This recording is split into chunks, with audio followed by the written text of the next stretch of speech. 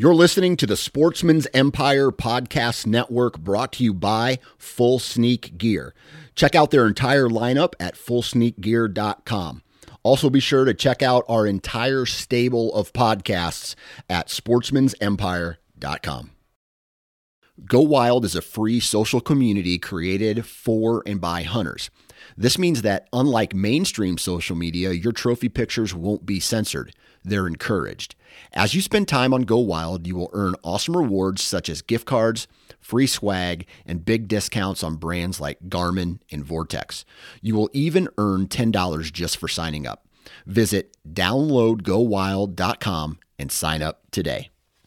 New from Moultrie Mobile, the Feed Hub offers first-of-its-kind cellular connection and control for nearly any spin cast feeder on the market. When used with the Moultrie Mobile app, you can monitor feed and battery levels, run feeders on demand, receive alerts when feeders are clogged, and remotely adjust feeding times. The Feed Hub is ideal for anyone who maintains feeders. Remove the guesswork and save time by planning feeder maintenance before you drive to your hunting property. For more information, visit moultriemobile.com. Before history is written, it's played. Before it's frozen in time, it's fought one shift at a time. Before it's etched in silver, it's carved in ice. What happens next will last forever. The Stanley Cup Final on ABC and ESPN Plus begins Saturday.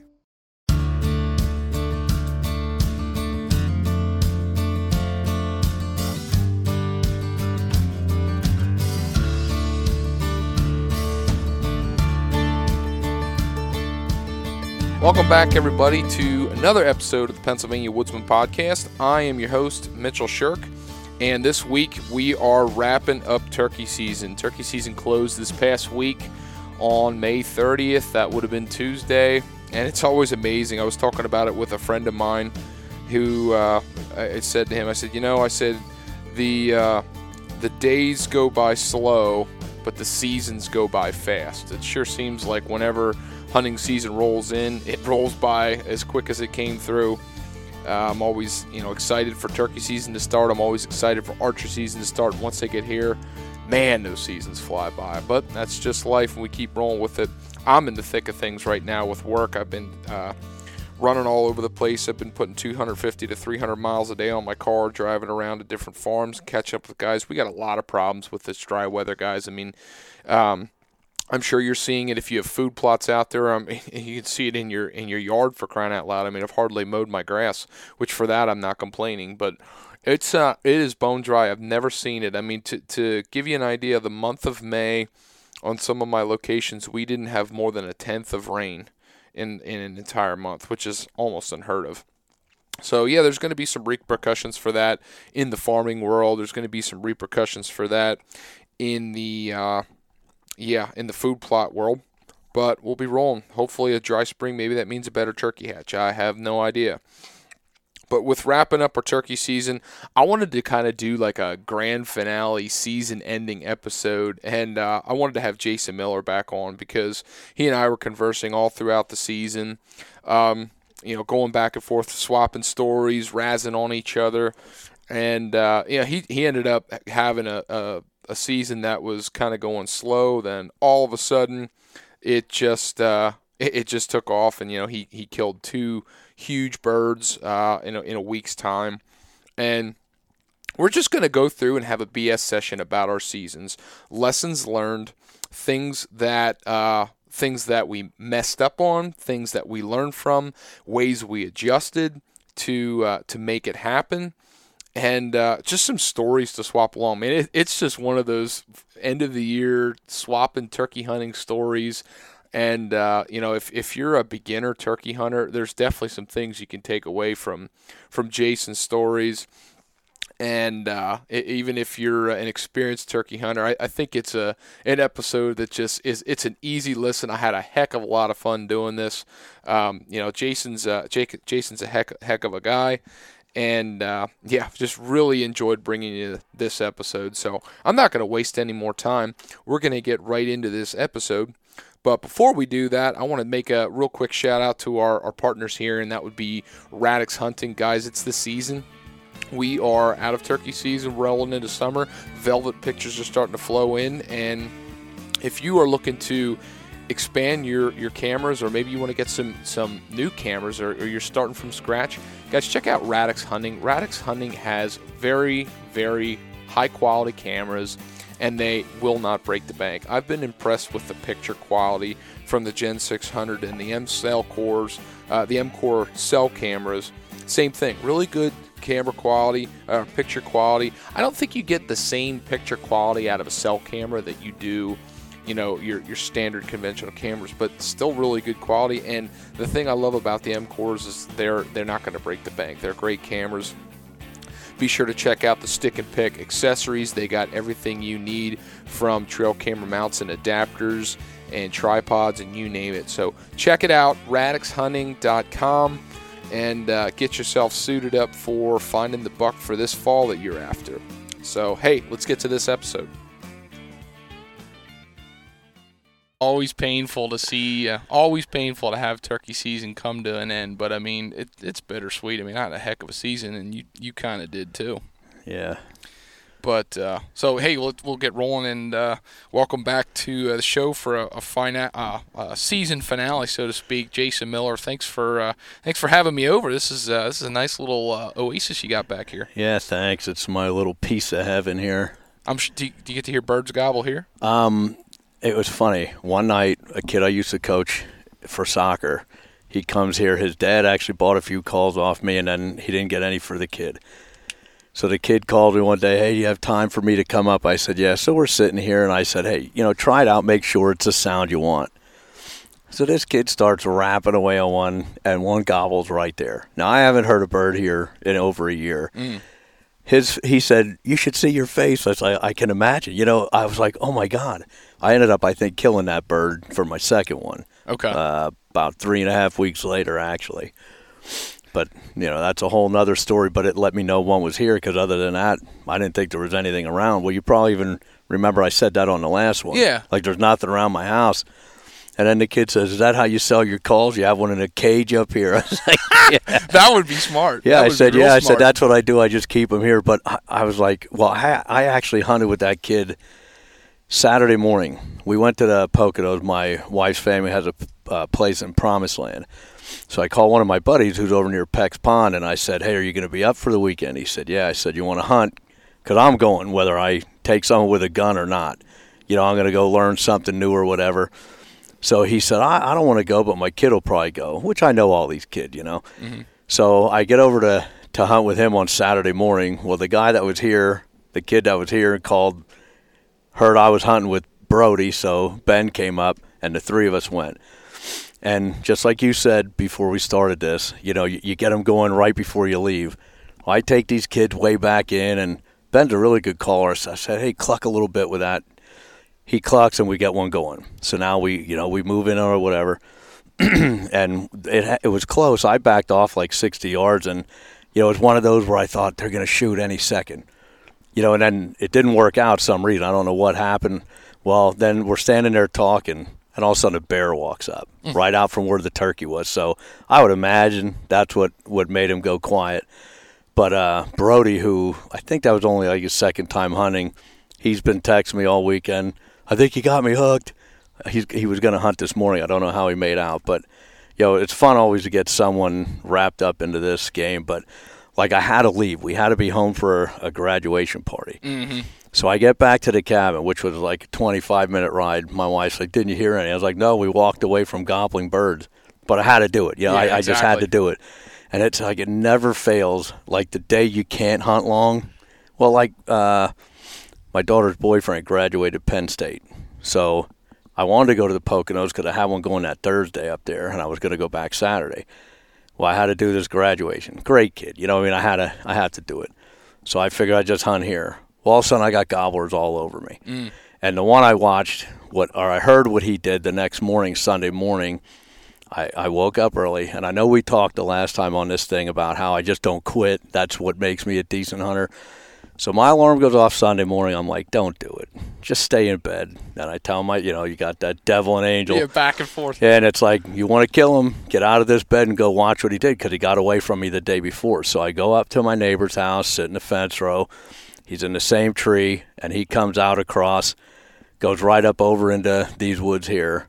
So I was like, tomorrow I'm getting him. So me and Mark go the next morning, and he's not there. So we get another one going up here. That was a Monday. So Mark comes back Thursday. Now, Mark had shot a 9-incher. So I said to Mark, okay, we're going to set up here. I said, bring your gun with you. He's like, no, this is for you. So I'm waiting for Mark to start calling in the morning. Nothing. So I text him. I said, hey, are you going to call? Or I said, did you hear anything? He says, you call. So I'm thinking, I said, I didn't call. He goes, no, call. I was like, oh, you see one? He's like, he's right above me. So here we go set up for me to shoot this bird. Well, I call this thing Gobbles, drops right down and stands in front of Mark for a half an hour. Oh, my word. Yeah, I couldn't believe it. So now fast forward, this bird that I'm after, nowhere to be found, right? So last Friday, I'm sitting in here before I go work at the winery. It's 3 o'clock in the afternoon. A buddy drives up after work. About a mile and a half up the road, he calls. He says, Miller, he says, there's this long beard in the road. So which way's he going? He said, into your side, because I could hunt all that across the street.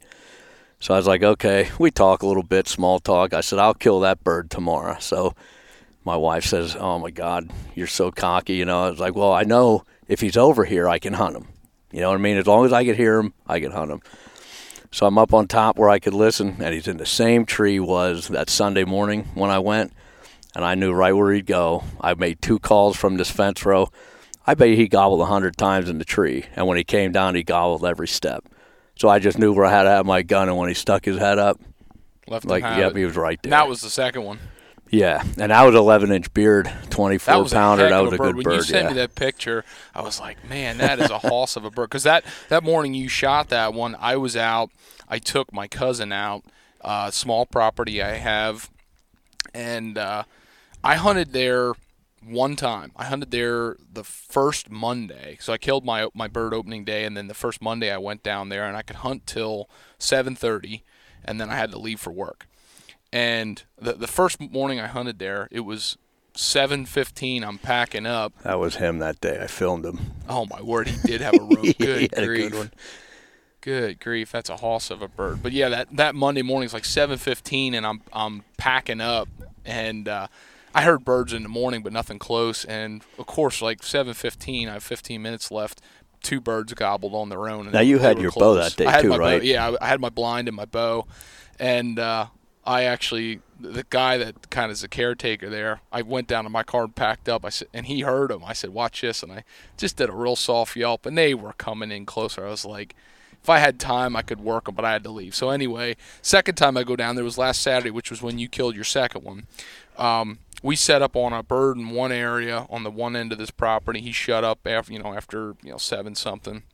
We were dealing with some other hunters in the neighborhood, so I said, let's go up to the other corner of the property for the last little bit we had to go, because I had a hard stop. Like, I had to be on the road at 8:30, and I mean, being on the road at 8:30, I had to freaking move because last Saturday was my anniversary, and it was no kidding. It was like 8:15. I started calling. I was using the call I killed the bird with the opening day. Which was that? Was that black and red one? It was the black and red one. I was using that one, and I was kind of calling softer at first, and got nothing. So then I switched to that white one that's just absolutely loud and just cuts hard, and I switched to that one. Boom, got one answer. We didn't know where it came from, and we tried to move in, and he gobbled again. He was closer. I'm like, this sucker's coming. We got a chance. Is this when you're up against time? I'm up against time. And I set up, and I said to him, look, I'm going to try to call this sucker hard, and he's either going to come or he's not. So I started calling pretty hard, and they were fired up, but they were hung up like 70 yards. And I said, all right, I was looking at my watch. I'm like, I've got 5 minutes. I thought I'm going to be 5 minutes of quiet and see if that's enough to coax him in. And I'm like, the time's going up, and I just did another quick yelp, and he gobbled, and he sounded like he sounded farther, but I think he was just like strutting in this one area, just waiting for me to come. And I'm like, dude, I'm sorry, we got to go. And I felt so bad because it was like the first or second time I ever took him hunting. And he was so funny because he's like, that was the greatest turkey hunt I've ever had. I'm like, I felt terrible because we had to leave. He's like, no, and like he texted me the next day, like, I had dreams of gobbling turkeys. Well, it's funny. If you remember some of the last time podcasts, I talked about going to Alabama. Yeah. And I talked about how I felt like I let them down there. Well, he was just here. He had a wedding. Someone in his family got married. So he was here Saturday afternoon. I gave them some turkey. I made some deer jerky and stuff to take back down to the camp. They're all excited for when we come back. I said, we'll give them a little bit of this. As a teaser, I'll bring some stuff down. But he's still talking about it, how much fun he had that weekend. And I'm still feeling bad, like I should have been able to do better. And just like those kids I was with in the Poconos, it's like, again, like you, I'm against the clock. I know I got to get out of there. And I even said to him, look, stay here. I'll go tell your dad where you are.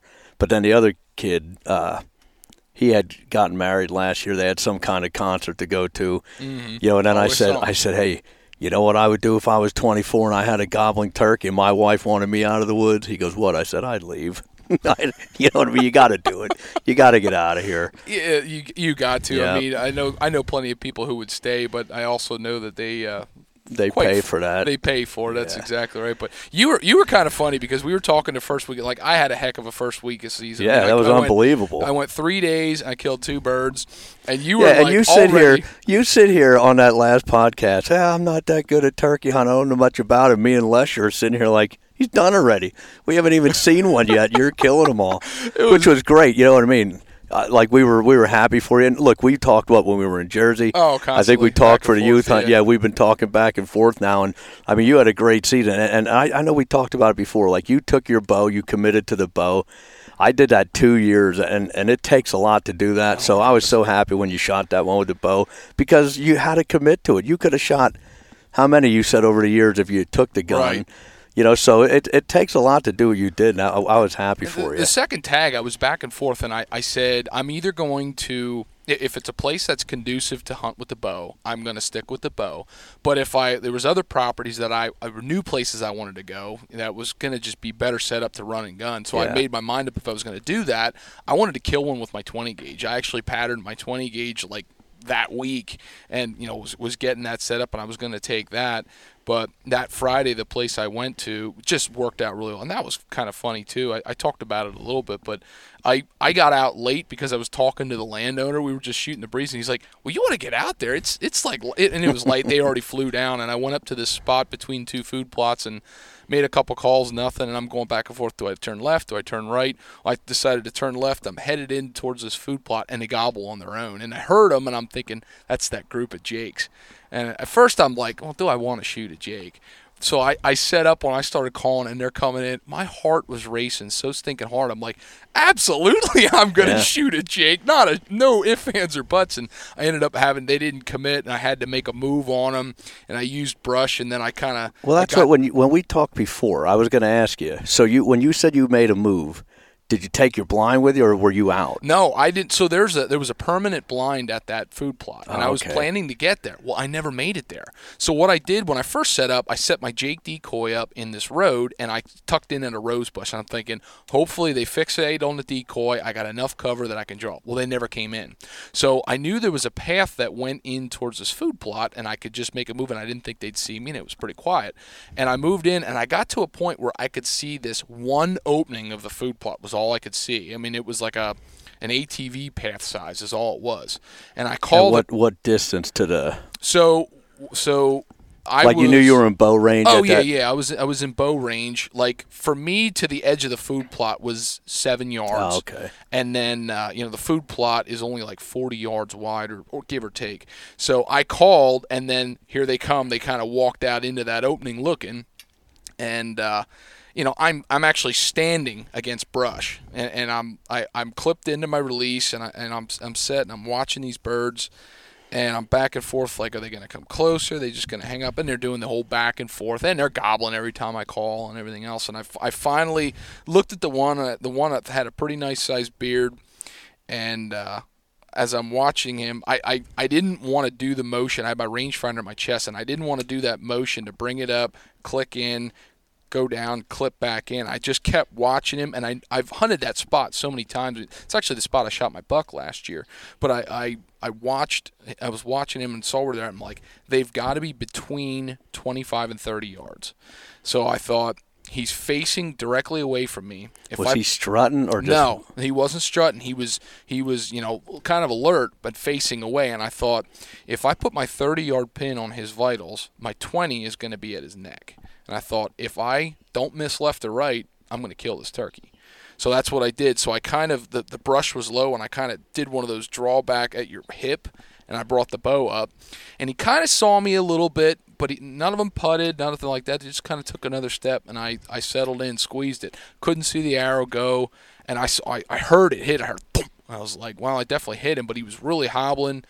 And I'm watching him like, is he going to fall? Well, then he starts running because the other one takes off, and I'm thinking, tell me I wounded this turkey. So I basically gave up. I grabbed my bow, and I sprinted across this field. Well, then he sees me, and he goes hobbling down through the sticks. I get to the other end, and I'm looking all over the place. I'm like, where did this turkey go? I'm like, he couldn't have went that far.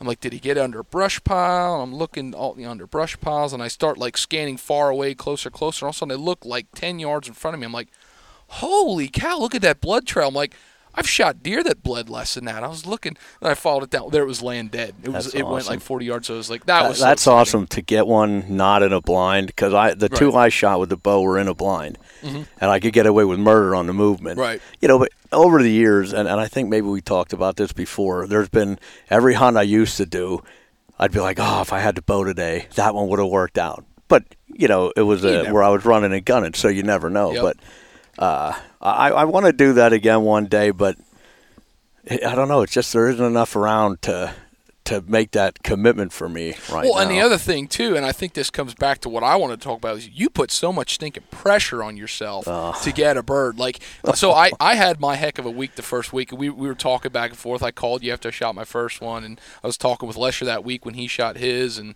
you were just like, this is going to be a tough season. I got my work cut out for me. I might not get a bird, and we're like, dude, it's the first week. Like, you got the whole season. Well, the problem with my season is thinking that there was nothing here. I know all my hunting's going to be 4 hours away, or at least 2 in the Poconos. Right. So then you start weighing in on, weather. How am I going to get there? The timing of it all. I was excited to go back for the all-day hunt because every time we go out to that area, there's this one knob where they're always roosted, but we can't hunt on the side they fly out on every morning. So you're kind of wasting your time unless they're really hot and heavy and they come in. But what we've seen over the 3 years we've been hunting out there is they all go out that way in the morning. Now, eventually they come back. So we stayed away that day for the whole day. Me, Mark, and the other guy decided, hey, we're going to go hunt this public property, learn new property or whatever, and then the evening hunt I'm going to go in there. So that's what happened. Knowing that they leave to the left, they're coming in to the right. And that's how I got my bird, was kind of waiting for him to come into roost. And then the next morning, me and Mark were out there. So now he has his, and I have mine. So now it's just like, you're going to hunt, but you know how it is. Like, you have one satisfied. The pressure's off of me to keep my streak going. But we go out, we hear 14 gobblers that morning. Oh, my gosh. And that was May 16th. Now, a lot of those we didn't have access to. They were way over here. But, 14 different birds, yeah. So I said to Mark, I think we ought to split just because there's so many, So he went one way, I went the other, and I think I called one off across the street. I don't know. Like, they were gobbling pretty far away, and the next thing you know, one hammer's right next to me to the point where I'm like, where is this thing? So I think he came across the street and was headed for the field. Well, then I called. I thought if I brought him that far, one little call, he's coming. So I call, he hammers off. I get a text from Mark somewhere in between here saying, I just messed up on one 50 yards away. I said, well, stay there. There's one coming, because now this one goes, he's hustling across the field, gobbling his head off. The field goes like this. Mark's on this side. He never heard that bird just even over the hill. Right. Because then he's like, I was like, just stay put over in that corner. All you got to do is cross the hill. But I guess he went straight across. But like we both had good action real quick, and then they kind of stopped at about 7:30. Everything shut up for the day. I guess we hung around till about 2 o'clock and then headed home again. Yeah. Well, You've killed a couple in the afternoon. You were talking about. I've hardly ever hunted the afternoon, like whether it's time or just lack of motivation over the years. But you killed this first one this year, so I'm kind of curious. Tell me a little bit about that hunt, because you knew that was the area they come back to roost. So did you just sit and be patient? Yeah. So what it was, I had put a blind in there, the youth hunt day, after Pierce shot the longbeard. I was with Brady, and I said, hey, before we leave, or actually, that's how it was. I was going to take Pierce, who shot the bird. We were going to place a blind and a camera, and then we were going to go check out of the hotel. So me and Pierce get up there. We're sitting up this blind, and I see 5 or 6, like 50 yards away, just scratching. They had no idea we were there. I don't know how. So I get on my phone. I call Andy. I said, get Brady over here. Do it quietly, though. There's birds. So we kind of switched. Andy took Pierce, and I sat with Brady then. In the blind, we quick popped up. I guess they were hens or something. Whatever it was, they didn't want nothing to do with us. But so I had that blind placed then already for that one day, knowing I'd go back on the 15th, and I was going to spend my afternoon in it. So what's funny is this farmer out there hasn't worked his field in over 3 years. Those round bales that I showed you in that video, they were there since last year, right? So now is this just an old hayfield of some sort? Yeah, just years ago they used to plant it. So the guys that have the lease out there, they don't turkey hunt, but they deer hunt. And the farmer, I guess, there's so many deer that he loses, money when he plants his corn. But the hunters want corn because then it brings the deer. So it's like so I don't know if they paid him a little more money or what, but whatever. We get there on the 15th. Now we were out there, what was the first day for us? Junior weekend. Oh, you were out there opening weekend? Yeah. So the opening weekend so that was May the 1st? 28th? Or was it? Okay. April 28th? Okay, so Andy shoots his that day, and those round bales are still there. We go back on the 15th. There's none there whatsoever. So I don't know how that guy did it in 2 weeks, because there was a ton of them. That field was huge. But me and Mark were actually sitting in the blind because Mark said, I want to sit with you. And I was like, yeah, but you're kind of cheesing yourself out of a chance, because we had some good action in the morning. I thought I was getting one that morning. Mark's 6 behind me. And this thing's just textbook, in the tree to the ground, marching up this valley. And I was like, here we go. Next thing you know, he gobbles way over here. And Mark's even like, why didn't you shoot him? I said, I didn't see him. He goes, that one gobble, he sounded right in your face. So that's how our morning went. So now, 2 o'clock, Andy had to come back. So Andy headed back for work. And 2 o'clock, I said, I want to get in that blind so early that I know I'm not bumping anything. So me and Mark get in. And I don't know, we're in there about an hour. Here comes the farmer. And I'm just like, this guy hasn't been in this field for 3 years. So he sprays it, okay? So I bet he was only in there 15 minutes. Mark goes, I just saw a turkey run across the field. So we're sitting in the blind, and Mark goes, there's one right in front of us. Now, there's a tree outside the blind, so I can't see. So if there's a tree 3 feet from me, it's blocking 100 yards, you know what I mean? Right. So I said to Mark, where is he? He goes, it's right here. So I get ready, and we never see it. But Mark thinks he went to our left. So now I'm thinking, okay, was that one of the ones I'm looking for? Now the farmer's buddy comes up. They're yelling back and forth, and I'm like, it's just impossible. But they left the field at about 5, and I said to Mark, you know what? Everything on the camera saying 7 o'clock or later. And it's all scratch. I mean, the sign's there to make you sit. So it's like 7 o'clock, and I'm thinking, come on, man. And just like that, up out of this field, I see a turkey coming. I said to Mark, here they come. So I get my gun set up, and I see the thing. Mark said, where is it? I said, right behind a dead tree. And I see this bright red head come out. I see a beard. I didn't focus on it, but, I mean, it was definitely a gobbler, And I'm just ready to squeeze, and Mark goes, oh, my God. Boom, I shoot. I said, what are you saying, oh, my God, for? He goes, did you see the beard on that? I said, I saw there was a beard. He goes, wait till you see it. Get up there. It's a 10.5-incher, that fat, beautiful beard. So, of course, I was happy. And then me and Mark, we walked down to pick up this bird. And I even have it on my reveal. It took pictures of us coming for the bird. You see us pick the bird up. Go back to the blind, take a couple pictures of this thing, and Mark says, you know what, it was weird. All week long on that camera, there's 2 birds. Today, there's only 1. Well, there stood the other one. The whole time we did this, we weren't paying attention, and then it took off. That's what alerted us to, I think he ducked down in the ferns. You know what I mean? I think he just sat. If you're looking to simplify your food plot system while enhancing the quality of your soil, you need to check out Vitalized Seed Company. Vitalizer provides top-quality seed blends designed to fit into their 1-2 planting system. This system has been designed to allow highly diverse plant species to grow synergistically, optimizing nutrient uptake and cycling the way God intended. Reduce your inputs, build your soil, and maximize the quality tonnage for the wildlife in your area. Find out more about this system and get your seed at vitalizeseed.com. And be sure to check them out on Instagram and Facebook. Radix Hunting was founded on premium-grade trail cameras and continues striving to produce the best cellular and conventional trail cameras on the market today. The Gen 600 is a second-generation camera from the Gen series line. With premium video and audio recording capabilities, this product has become well respected as the HD video trail camera. In addition to the Gen series cameras, their M-Core cellular camera has all the features of a quality cell camera at an affordable price. Along with their cameras, they offer stick and pick trail camera accessories to allow you to set your cameras just right. You can find it all at radixhunting.com, and be sure to follow Radix Hunting on Instagram and Facebook. Want to check out Radix cameras in person? Stop in at Little Mountain Outfitters in Richland, Pennsylvania and have a peek. Now, back to the show. It's amazing how they do that sometimes. I walked up on two birds in the field in a crop field this year. It was a dreary morning. I'm walking. I was looking at this small grain crop for this farmer, and I'm walking out in the field. I got my knee-high rubber boots on because it was wet, and I'm just like dopping along, looking at this. I'm weaving my hands through, looking at the crop, and then I picked my head up and looked, and there was an old fence row that they just took out with heavy machinery, and they were going to turn it, connect the fields. But I looked, I'm like, geez, and Pete's shotgun range, there's two longbeards and two hens, and they're just standing there looking at me. I'm like, any other time, like, what? It's just crazy how they do that sometimes. It is. It's amazing. And, the funny thing was, how no matter what, whether you're deer hunting, fishing, playing sports, whatever, when it's over, you go, I should have did this, I should have did that.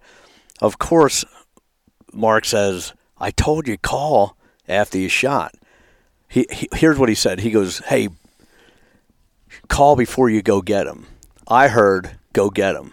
You know what I mean? I was all revved up. Oh, yeah. So then later we got back into blind, and Mark says, I told you, call before you go get him. I said, I thought you said go get him, because I even looked at Mark and said, well, what's the rush? Because I threw one of those TSSs in. Yeah. And, it was only like 24 yards. He wasn't budging. So I was like, well, what's the rush?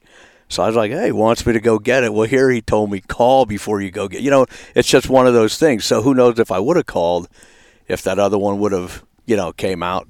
But you never know. So we laugh about that because it was just miscommunication on my part. I wasn't, I said I was so revved up that I didn't really pay attention to what he said, I guess. Yeah, that's all right, though, for sure. So you killed that one. So that would have been, that was the first day it was all day, right? Yep. Yeah, so you got that one monkey off your back, and then it was the end of that week is when you shot the second one? Yeah, so I shot that one Monday afternoon, and, Monday morning, we all agreed to stay out of that patch of wood. Knowing they're roosted there, but for it to work at night, I said to Mark and Andy, we can't change what happens in their morning. You know what I mean? Like, if these things have been left alone for 2 weeks, and every night they're coming in this way, if we go in their morning and call, they might not come back that way. So it was hard for all of us to be on the next hill over, listening to them gobble like crazy over there, but knowing that our plan was for the evening. And then when it worked out, it was worth it. But then we hunted there Tuesday. I think I went across the street here Wednesday and Thursday afternoon a little bit just to see if I could find one for my kid. But nothing over there. And then, like I said, I had that phone call that Friday night. And at least I knew I was in the woods with a turkey in the morning, Right. So it's funny, Andy, I had told him the night before about this bird. I said, I told him my setup. I told Mark. Mark was going to come out. So I text Mark in the morning. I said, are you coming today? He goes, no, I'm staying in bed. I said, that's fine. So I go up here, and that thing's gobbling in the tree. So I text Mark. I said, hey, he's in the same tree. I knew I should have came out, he said. So I thought I also texted Andy and told him that I have him going, right? So I shoot this thing at 6:30. I'm standing on his neck, doing this. And Andy texts me, hey, are you on him or what? So I took a picture of me standing literally on him, and I said, yeah. Well, he called me right away. He goes, "Are you kidding me?" He said, "I just said to," I guess his son Pierce said, "Hey, did Jason hear that turkey?" He said, it's weird he didn't say anything. But I thought I did. I thought I had him in a group text. And Andy says to his kid, "I text him, are you on it?" And he sends me this picture. And you see, I'm on his neck. So, and Andy, he's happy for me too, because he knows the time I put in and stuff. And, well, like today, I told you yesterday, he heads out there. So this morning, nothing going off the roost. He said 2% chance of rain. They wake up, it's pouring. I said, of course. That's the way our season's been out there. Yeah. So I said, just sit there, because when it gets nice, it will liven up. So he told me that when they sprayed that field, we weren't sure if they were killing it or fertilizing it. Well, it was dead. So I told him I wouldn't go too close to that field because they're not going to go in there. So I don't know what time it was, 7:30. He went around the bottom of the field. He called one time, one answered, called again, and it was in their face. But he said if it was 2 weeks ago when it wasn't green, that bush wouldn't have came into play. But since this bush was so green, the kid couldn't swing. You know what I mean? And he said it didn't waste much time. It looked around on the lane, didn't see what it wanted to, and went back in. He said it gobbled the whole way away. And he says, what would Miller do here? So him and the kid go way down to the road, up another lane, and come in on the other side. It took him about an hour. First call, this thing goes off again, but then he just holds up out there. But it's funny to hear how he's learning, and he was in the game. Like now he's driving home now, and he says it was worth every minute of it. Him and his kid were out there having a good time. Yeah, this year for sure, and I think it was because, talking with you, talking with other turkey hunters, like I was just fired up this year, and I was paying attention to more things. And like you were talking about the bird you killed in the evening, like, and even the bird you killed, the second one in the morning, like There was a pattern. I just had Matt Dale on the show not that long ago. He was talking I listened about to that. That was great. Yeah, that was a great episode, man. I really enjoyed that one. But he, not worrying about what the bird is doing now, worry about where's he going to go and setting up for that. Like you talked about that a bunch of last time. He talked about that, and I tried to apply that this past weekend on Saturday. So that property, I said I took my cousin out, had to leave that bird at 8:30. I tried to. I took my buddy from college. He's a baseball coach. He didn't hunt all year long, and his season ended. I was like, I said, let's go. I said, I got this property has birds on it. They're gobbling. Let's go. So we went down. We actually stayed at this camp on Friday night. And we pulled in, there's a hayfield that, like, the property line where we can hunt is the hayfield. So I can't hunt that hayfield. But we pulled in, and I looked at it in the evening, right before it's dark. I'm looking at it, I'm like, whoa. I'm like, that hayfield got cut. And I'm thinking, there's going to be birds in that hayfield. But in my mind, I was so set from the first hunt of the year when I had to leave before work, and the second hunt the week before when I took my cousin, we had to leave. The ridge in the back of that hayfield is where those birds always roost. And the two times that I hunted before, they'd work their way down that ridge and kind of get into the valley and up onto the next ridge. And there was a meadow in this guy's, basically out the back of the guy's yard. There's a meadow there, and that's where they were doing their thing. So thought, could you hunt where they were? You just couldn't hunt the field, or you couldn't hunt from where they were to where they were going? I could hunt right in between it. Okay. So in my mind, I'm thinking, I'm going to sit on this flat in this valley. It's as far up as I can go, and I'm thinking hopefully I can intersect them instead of them cutting across and going into that meadow. Maybe if I can call to them, maybe I can get them to poke their way down and get a shot. I'm thinking I'll get in between them. And I was like, I think I got this. But when I got there that night, I knew better. I'm thinking there's going to be turkeys in that hayfield. And sure enough, we didn't hear them on the roost at all. I don't know if they were over the backside or if they just didn't gobble. But right around 7:30, I heard a hen yelp, and it was close. And I think it was a hen. It didn't sound like a gobbler. I never saw a hen. But anyway, heard this yelp, so I did a soft yelp response to it, and I got a double gobble. And it was in the hayfield, and they were like 80 yards. And I'm sitting in the blind with them, and I'm like doing the old peek one glass out through the back corner. I'm like, oh, right there they are. And they were strutting. Well, they strutted there in that corner for the field for an hour and a half. And I was thinking to myself, maybe they'll eventually break. I was soft calling to them. Maybe they'll eventually break, and they'll sneak into woods to come look. I said, they're either going to do that, or they're just going to hang up because they don't see the hen, and they're going to go move away. Well, that's what happened. They moved away. But I said to him, I took him down later in the morning after the birds left the field, and I showed him the tree that I sat at last week with my cousin. I said, you think if we were sitting here, we'd have been in the game? I mean, it would have been the perfect spot. And I even thought maybe I should try up there again. But no, I'm sticking to this original plan. And I didn't adapt. So that was a big learning experience for me. Yeah, but you know what? You can look, again, question everything after the fact. I've done it 100 times this year. Should we have separated? Should we have went in, went out?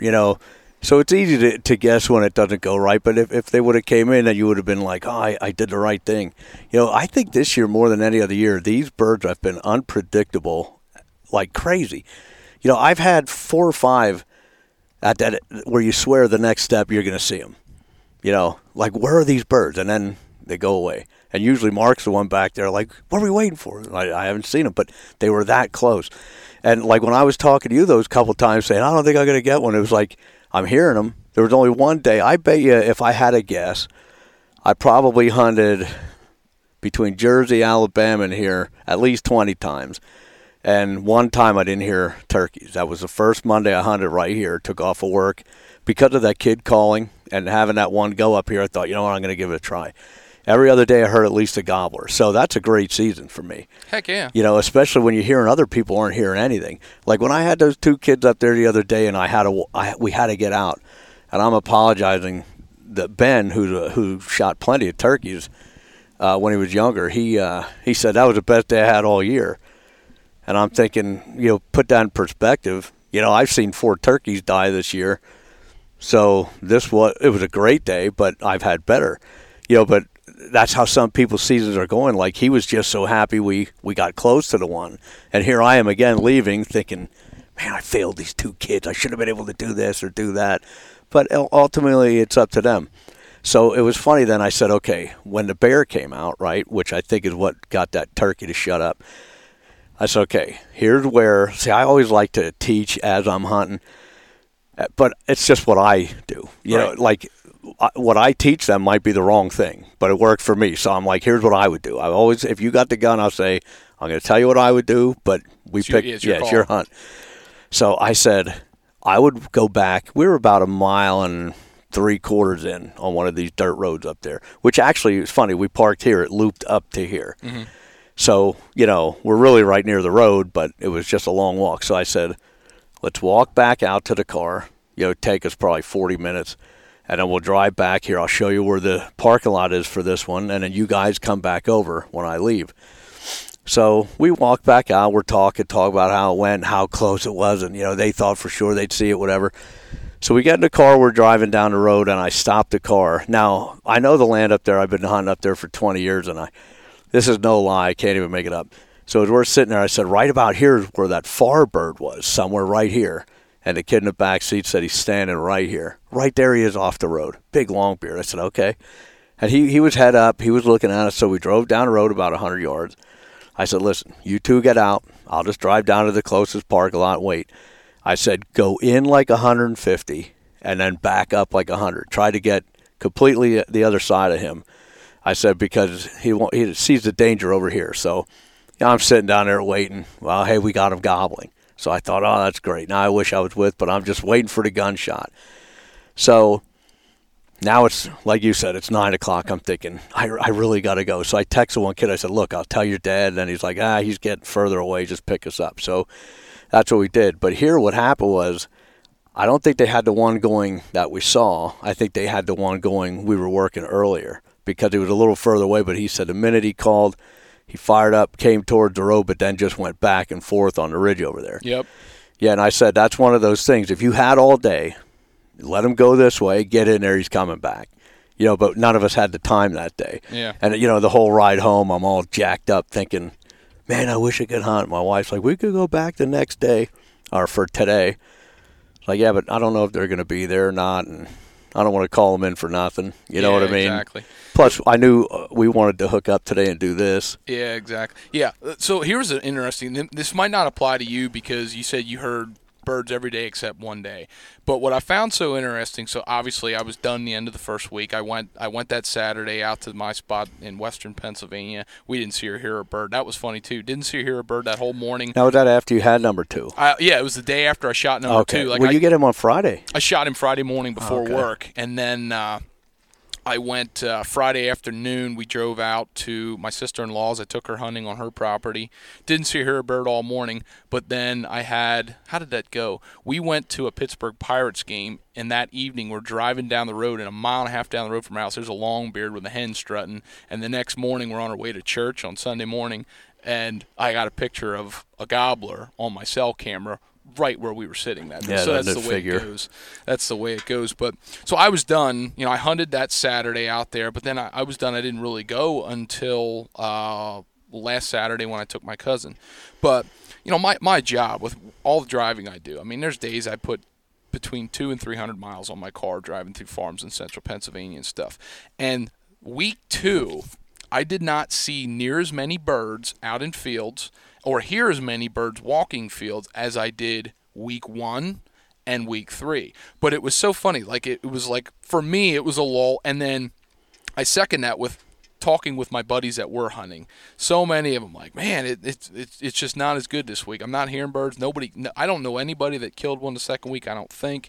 And then a light switch flipped. And that Monday when you killed yours, I got 2 other pictures that day. I had a guy kill one early in the morning off the roost, a buddy of mine. Middle of the day, 1 o'clock, I had a friend kill one, and then you shot yours that evening.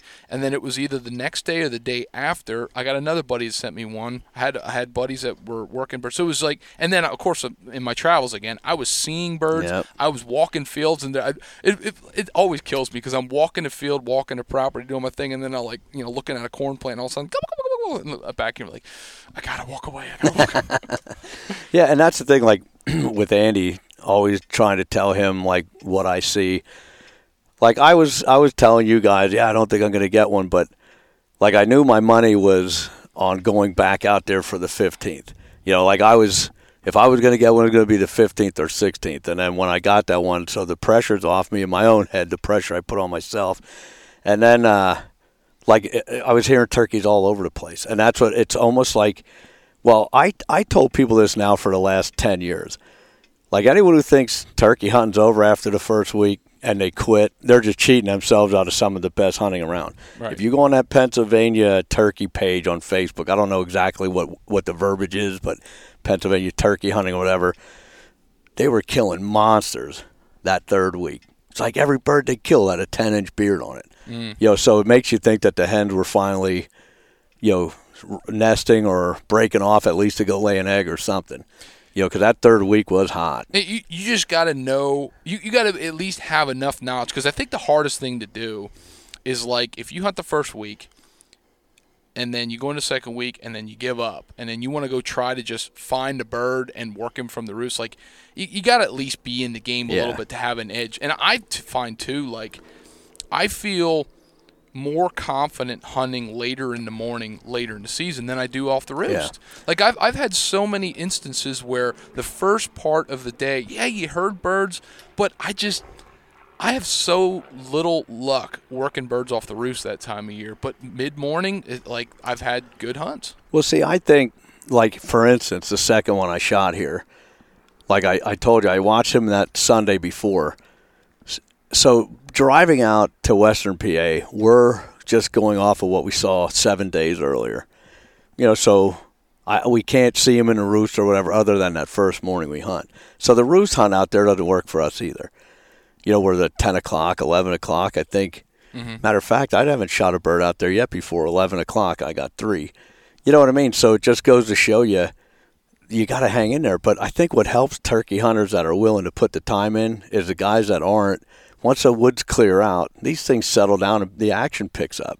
I would rather sleep in and go out at 9 o'clock than try to kill one off the roost. And that was what I was just going to bring up. So one of the guys that killed the bird the same day you killed your first one, he's an older fellow. I think he's almost 80 years old, but he's a later onset turkey hunter.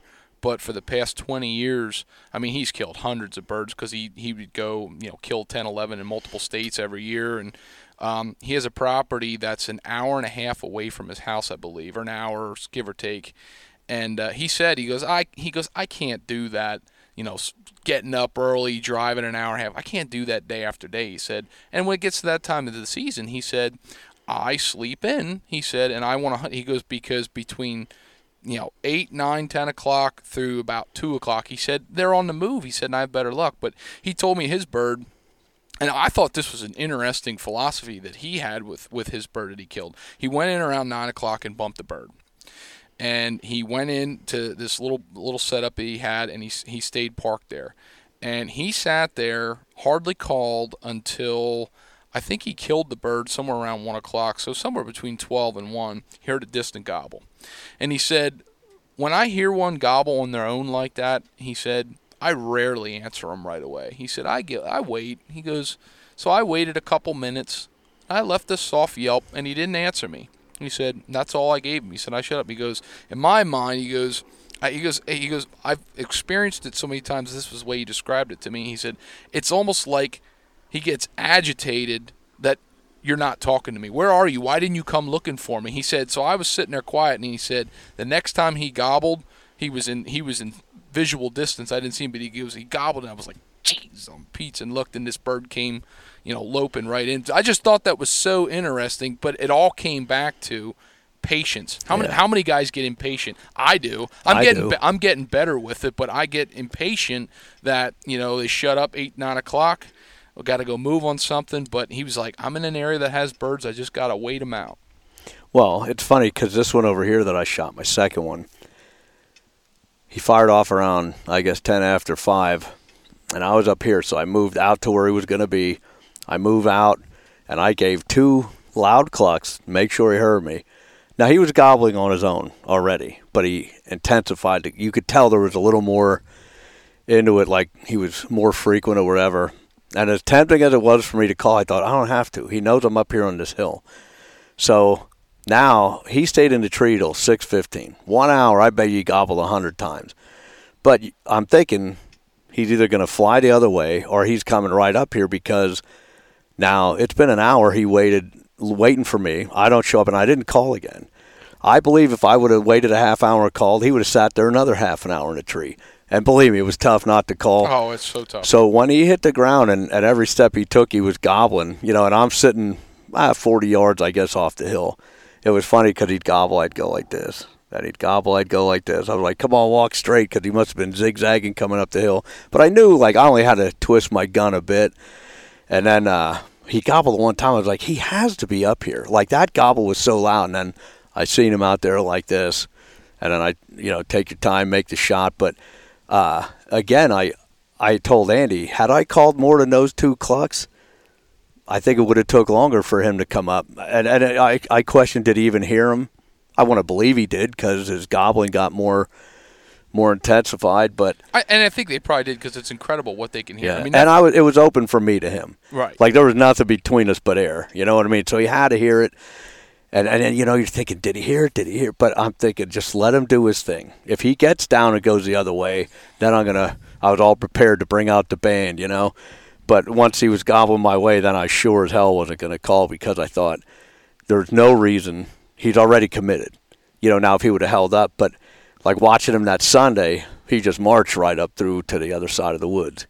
And then that's what he did. So yeah. That made my day. I couldn't believe it. And, it's funny because like you said about shooting a jig, I don't care how many turkeys I shoot in my lifetime. My heart's pounding, and I see a jig come in, I'm taking it. So that's my philosophy. Yeah, and, if you don't shoot like him, a big boy, he gets treated like a big boy. And if you don't shoot him, I have nothing against it, but I don't have anything against people that do shoot him because, look, some people can only hunt once or twice for the month. What are you going to let them go for, But it's funny, I say I've been lucky.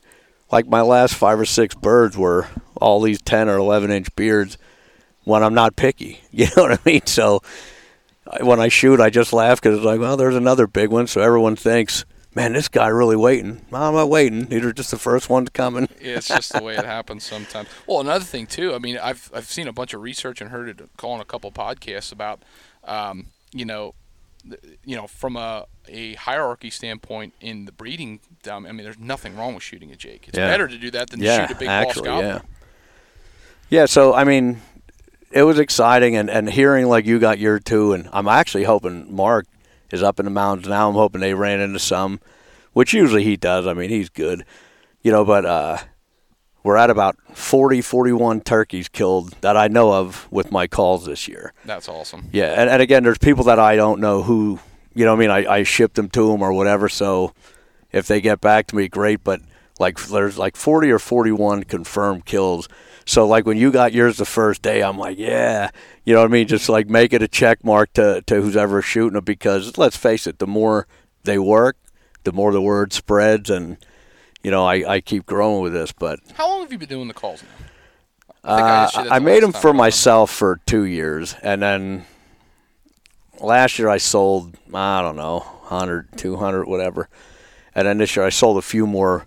You know, so about 4 years that I've been making them. But now it's funny, because when we're done here, I'll quick take you down there. I'll make one for you and show you how it goes. I have it down to where, now you said the black and red call. So I know with that black and red one, I already have my latex stacked, right, for yellow 3-reed, red 3-reed, gray 2, and a black, red 2 or something like that. So I know, that black and red one is a 2-reed call. So if you want one, I get it out, put it in, boom, boom, boom, it's done that fast. So then when you say, hey, that's the call I want, I know which one it was just by hearing the color scheme, you know? So, all that stuff I'm getting into, and we were actually talking to a neighbor up here yesterday. He knows his stuff with computers. I think I'm going to do a better website where people can access it, not just through my QR code, but you know, just type it in and there it is. So. And you're going to start naming them now. Yeah, yeah. That'll be the fun part. The best part about this is, and this was I was told. I did a podcast a couple months ago with a food plot company, a guy that runs a food plot company, and they've got all these creative names for all their different food plot seeds. And I said, how do you come up with all these different names? And he goes, usually it involves a lot of beers. Yeah. Well, the guy that I work for the winery, all his names for his wines came up, just someone said something or, you know, however, and then it stuck. So, one thing I was joking around, I said, I want to name a call after everyone in my house, you know, somehow or whatever. And then I said jokingly about my mother-in-law. My wife said, well, which one would she be? I said, the raspy old hen. Well, then they start laughing, because then when I got mine, my mother-in-law said, was that with the raspy old hen? I was like, yeah, that's the one I used. So, you know, we do have that in mind, you know, to start naming them and stuff. But, I actually said I might put it out there as a contest, you know what I mean? Because, hey, if you name it, I'll send you a pack of calls or something, you know, if I pick your name, because there's a lot of people out there with good ideas. Oh, that's the best thing to do. I saw guys do that on their Facebook pages when they put pictures of trail cam of their deer up. Name this deer for me. And you get all kinds of comments for that. And some people are really,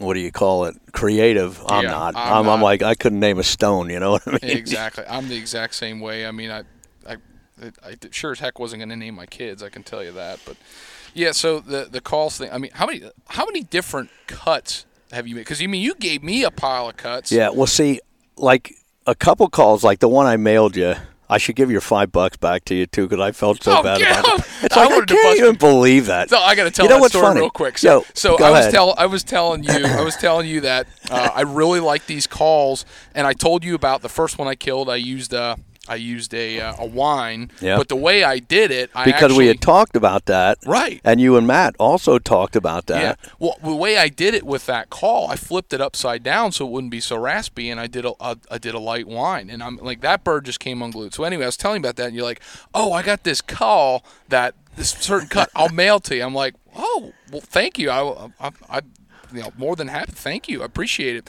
And I get the thing in the mail because I was so, and it was I think I had to go to the post office because something with the postage or something. So I had to bust your chops about that. I was like, I don't care. Well, you know, the funny thing about that was the day before I sent a 3-pack to Pittsburgh or something, and it cost me $3.96 for shipping.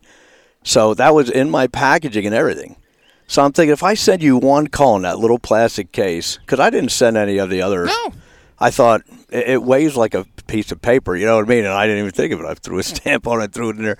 And when you sent me that text, I was like, oh, my God. That was funny. I felt so bad. Oh, I don't feel bad. I thought it was hysterical. But I really like that call. See, you were saying that the last time, you really like your raspy calls. You use those a lot. And I I'm not partial either way. Like, I've used all kinds of calls. For whatever reason, I've gravitated to the more crisp ones. And that one that you sent me, I could do like the wheels, the certain clucks, and the way I could change my pitch. Like, I just really like that call. But what sucked is I didn't really get to use it much. Oh, this yeah, year. because you already were done, I was right? done. Yeah, because you sent it, and I think by the time I actually was able to go pick it up, I killed the second one. Well, that's what I was going to say, though. I did send it, I think, before you got it, but it wasn't there till after you got your bird or something like that. Like, it was the timing of it. I shot the first one and was telling you, I told you the story, that's and right. then you cut it and sent it to me. By the time I got it, I shot the second one already.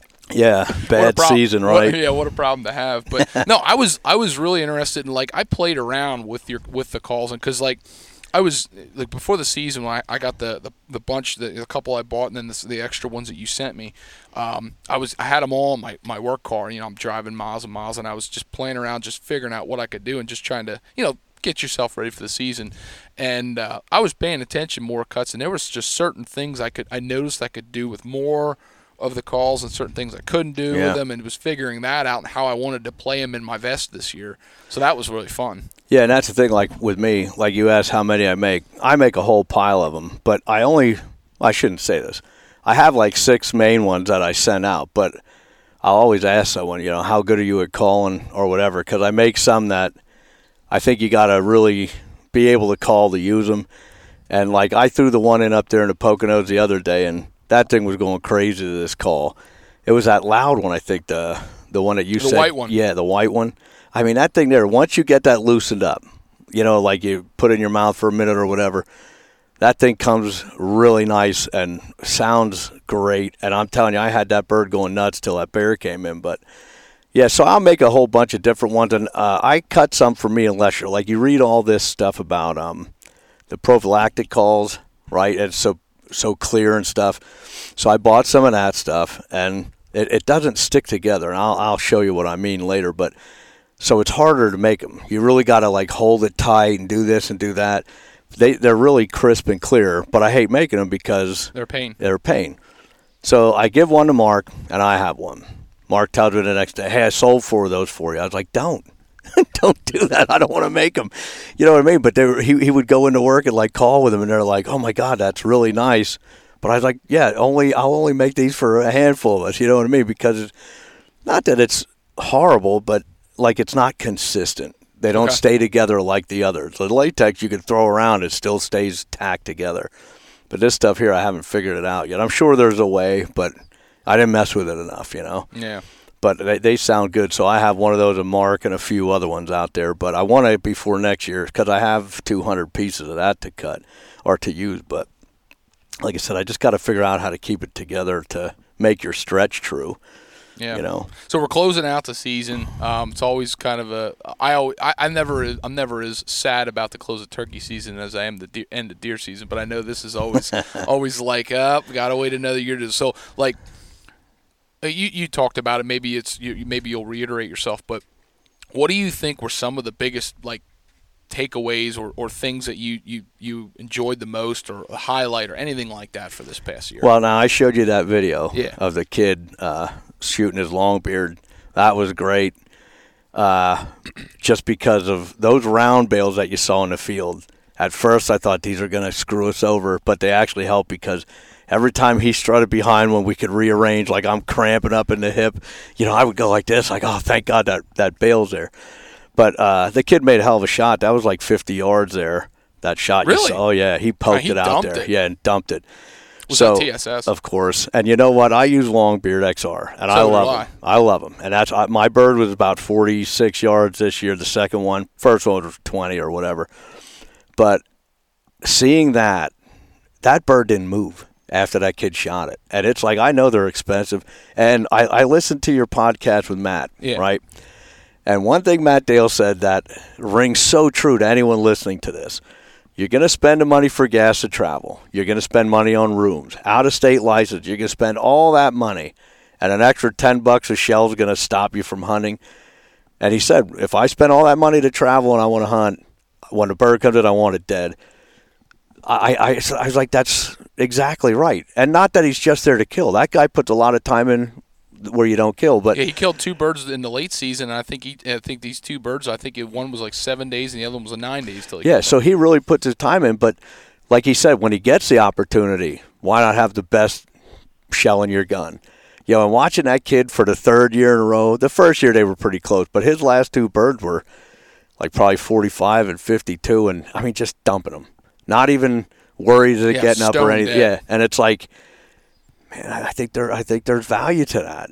Especially if I'm going to be going back to Alabama. I think next year I'm actually doing Kentucky. Nice. Yeah, I got invited down there. I think I'm skipping Jersey though. Me and Mark put a lot of miles on a Jersey. Well, we talked from over there, and there was like one knob that had turkeys on, and luckily we found it. But everything else, hell, we put 10 miles on, and not even a track, Yeah, I had a buddy that hunted Jersey, but hunted different units. Where he had a good season. Did he ran into a bunch of birds, but I think that was a different part of the state than where you were hunting.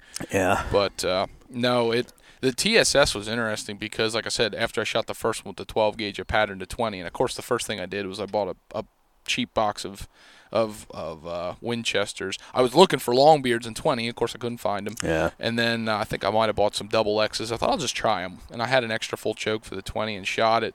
And at 30, I think the target I had set up just the way it worked, it was 32 yards. And I shot, and I don't know if I would have killed the bird. It was that poor. I was like, oh, wow, that's rough. So then I went and bought – I was looking for Longbeards, and I saw TSS sitting there. I was like, all right, I'll do it. I'll buy it. I bought a box and just shot one shot at 32 yards. And I counted the head pellets in the head. I was like, holy So was it cow. night and day? Night and day. And I tell you what, kicked the daylights out of me. It kicked as hard as my 12 gauge. Oh, yeah. But night and day as far as the pattern. And then I've been hearing people say about how dead they are. And I've just been so much like, how can they get any more dead than when I shoot them with Longbeards? But it's a good load. Yeah. And like I said, I think next year I'm gonna bite the bullet and do it because, I see it with my own eyes enough times. And again, the XR, love them. To me, it was the best shot I ever used. But if they make something better, and look, we all want to get that bird to 30, but it's the stubborn one who can't. That 50-yarder where you're like, okay, buddy. Like the second one I shot, man, he came up top, heads up like this.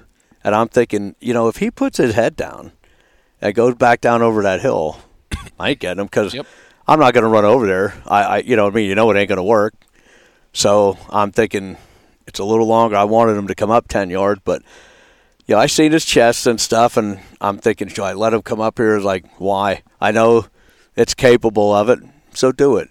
You know what I mean? And now he flopped around a bit till I got out there where I think that would have been the difference. The TSS, I would have just packed up my gear before I went out. But the long story short is we got it, so it was worth it. But, I just think those TSS are something else. I wonder what it would be like. So I was now my new thing is with my shotgun. So I have 4 shotguns in my house.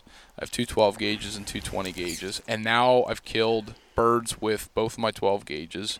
And now I said I wanted to kill one with my 20. But the sentimental value of that was my grandfather gave me my great-grandfather's Model 12 12 gauge. I don't know how old the thing is, over 100 years or whatever. It's old.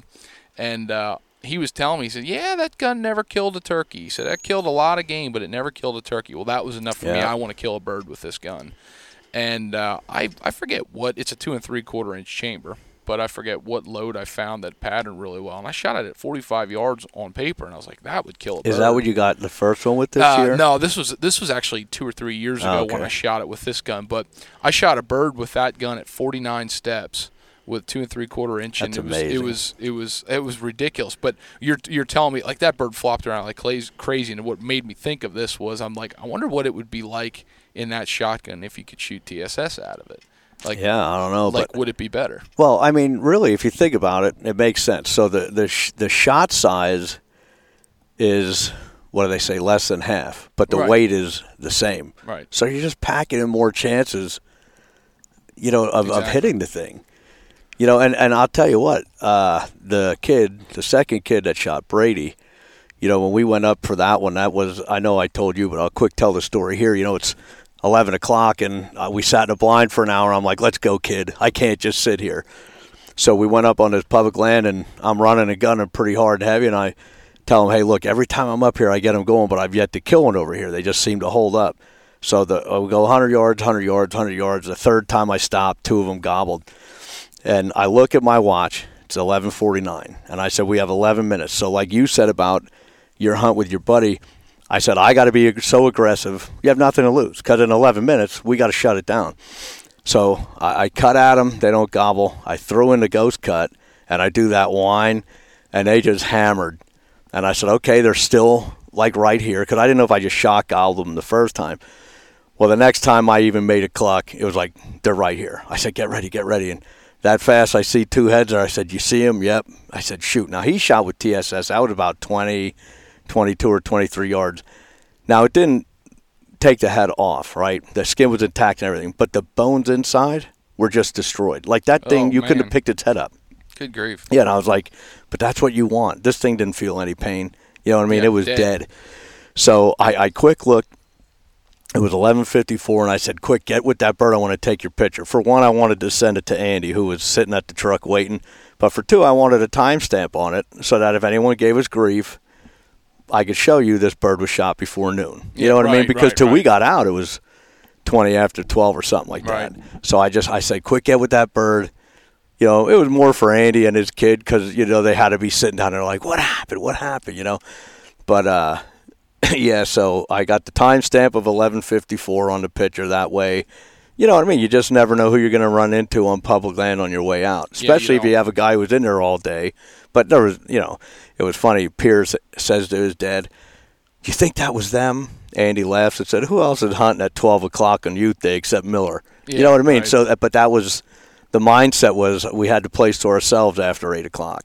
Yeah, well, even the bird I killed the first day, I mean, it was almost 1 o'clock till I got back to camp because I had a pretty good hike, and it was the same thing carrying a bird out, like, you know, you have your pictures and stuff. But no, it was definitely a heck of a season. I think that so I already made my mind up. I want to kill birds with my other 2 shotguns. Those are 20 gauges, so I'd like to try to kill some birds with those. But I had a friend of mine who's a turkey hunt fanatic. He killed 10 birds in multiple states this year, and he was telling me about doing the shotgun slam. I said, "What's that?" He goes, "Shooting a bird with every round from 10 all the way to 410."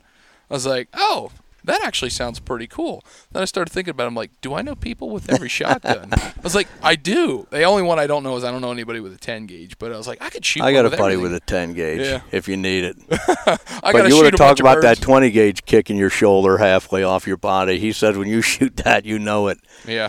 But, I mean, that thing you could shoot way out there. And again, we don't want to, but some scenarios, I wish I had that TSS over the years, Now, this year, a lot of the ones that held up, I mean, I never seen them. Right. And you think they had to be right there, and they just never showed their face. But, again, I was 4 kills. I saw marks miss, so I had a great year at the end. Now you look back and think, another great season. But it was a lot of hours, a lot of miles. I mean, I think Andy figured out we drove over 3,500 miles between Alabama and back and forth to Pittsburgh. We had a lot of fun. You know how it is. Hell, Absolutely. Talking to you almost every trip, at least for 10 minutes on the way home or the way out, Exactly. And that's the fun of it. That's what I just love turkey hunting. Oh, speaking of that, it was so funny because of another good friend of mine. He's retired. He killed one opening day on his property. It was the first bird he ever killed on his property. First time he ever saw birds. That's cool. He saw them the night before, and then he went out and he ended up calling one and killing one. But I talk with him fairly frequently, and I was talking to him right after you killed your first one that week. And I said, "Did you go back out turkey hunting at all?" He goes, "Nope." He said, "I went to my spots." He said, "And I haven't heard birds." He said, "I haven't seen birds. You know what? I'm kind of getting tired of it." He said, I'm losing interest." He said, "It just doesn't bug me that much." Then I went into, my buddy Jason just killed one. My other buddy, hunts in Potter County, killed one. I had buddies that were firing birds up, and I'm like, and I just pulled into this field. There's birds out in this farmer's field. And I'm talking this up, and it was funny because, there he is. I think he's 70 years old, and he's like, he goes, "I wasn't that jacked up about turkey hunting." He goes, "But I kind of want to go turkey hunting again." Well, I kid you not. A week later, he sends me a picture of his second bird he killed. Yeah, so basically you You probably made that happen. Yeah, it was just talking about it. He said he takes bike rides, and he saw a bird in this one field multiple times. Found out who the landowner was, asked him if he could hunt it. He left him, and I think the second or third time he went, he killed him. I'm like, that is awesome. Just us talking turkey hunting was enough to get him to want to go back out. Well, me and Mark laughed when we were listening to your podcast with Matt, and you said on there that talking with your friends and our podcast, with getting your second tag, like you were that jacked up about getting your second tag, and then it worked out. Like, thank God you did, because with the bow and, just getting one in general is great. But it was funny because me and Mark were listening. I was like, yeah, the more you talk about it, the more, excitement. And then it helps when, like, I'm sending you pictures, you're sending me pictures. You have other people giving you feedback, compared to just doing everything on your own. If you don't hear anything, then it's like, Well, I think you need that sometimes to keep going, because you get to those situations in those times of the year where it's a grind and it's mentally draining to keep going for it. Yeah. But it only takes one morning. Well, like that Sunday morning when I woke up, I'm telling you, I laid here and said, don't you dare get out of this bed. And I'm thinking, you got to do it if you want to kill this thing. Now, here's a funny story quick. My wife works for a foot doctor. And last year she said, hey, his old college roommate, that he hunts, he wants to send him some of your calls. So I say, send him a couple. I think the black and yellow one, which is standard, and I think it was a black and red one. So I don't hear anything from this guy. This is last year. So the other day at work, my wife sends me a picture of a turkey with a shotgun laying on it. Hey, this was a black and yellow call that we sent the doctor from last year. I don't know his name, So that night it was the Monday after I shot my second bird. Mm-hmm. You wouldn't believe how many calls I sold Sunday. And my wife said, it's unbelievable. I was like, I'm telling you, that's why I put this pressure on. When I'm killing birds, my calls are selling. Even mid-season, where I would have never thought it worked, I bet I sold 15 calls a couple days after I got my second bird. So she sends me a picture of this thing. So that night I'm down there, I got to make up some of those black and yellow ones quick. So I get a call. It's like Pittsburgh. And I'm thinking, did I do anything stupid when I was out there, So I answer the phone, and he says who it was. It was the guy that sent her the picture that morning, or sent the doctor the picture. So he says, I just want to say I'd never seen turkeys dance like I did to that call. And I just laughed because I thought, you hit the right bird. Yeah. Didn't matter what call you had. But, exactly. Hey, if he wants to believe, that's how good this call is, hey, it's great, When he starts telling me how this thing ran in and he never seen one at his decoy the way it was, so it was just the right bird, and he was so excited, so he wanted to order more calls from me. So we talk about, like, what do you like, what do you want, and then I put this package together, and she's laughing because she's like, I send a guy calls, and here you are, now you're going to be buddies with this guy. So then I said to him, where do you live? He kind of told me, and then I told him I hunt in that direction, and I told him what county I hunt in. So that's it. We got off the phone. I said, once I get these together, I'll just mail them to you, and then we'll settle up or whatever. So he sends me a message like 10 minutes later. We're sitting down to eat, and he goes, hey, where at in that county you hunt? My buddy just bought land at this lake. Well, that's a lake I hunt. It's all public land around this lake, except one little pond. I call him right away. I was like, what's your buddy's name? So I bring up on X. Sure enough, that's who owns that property. He just bought it. So here this guy travels from Pittsburgh to, because the guy just bought it. Well, I'm driving from here out there. We're hunting the same grounds. You know what I mean? And so now, of course, we're going to hook up out there probably next year. And I said, hey, see if I could get access just to park there, because it opens up a whole nother public land that you can't get at because of the water and the road. So he said, oh, yeah. He goes, that guy, he's all into letting you park there or whatever. So it's just funny how, like I talked about even getting on your podcast, the opportunities these calls are giving me.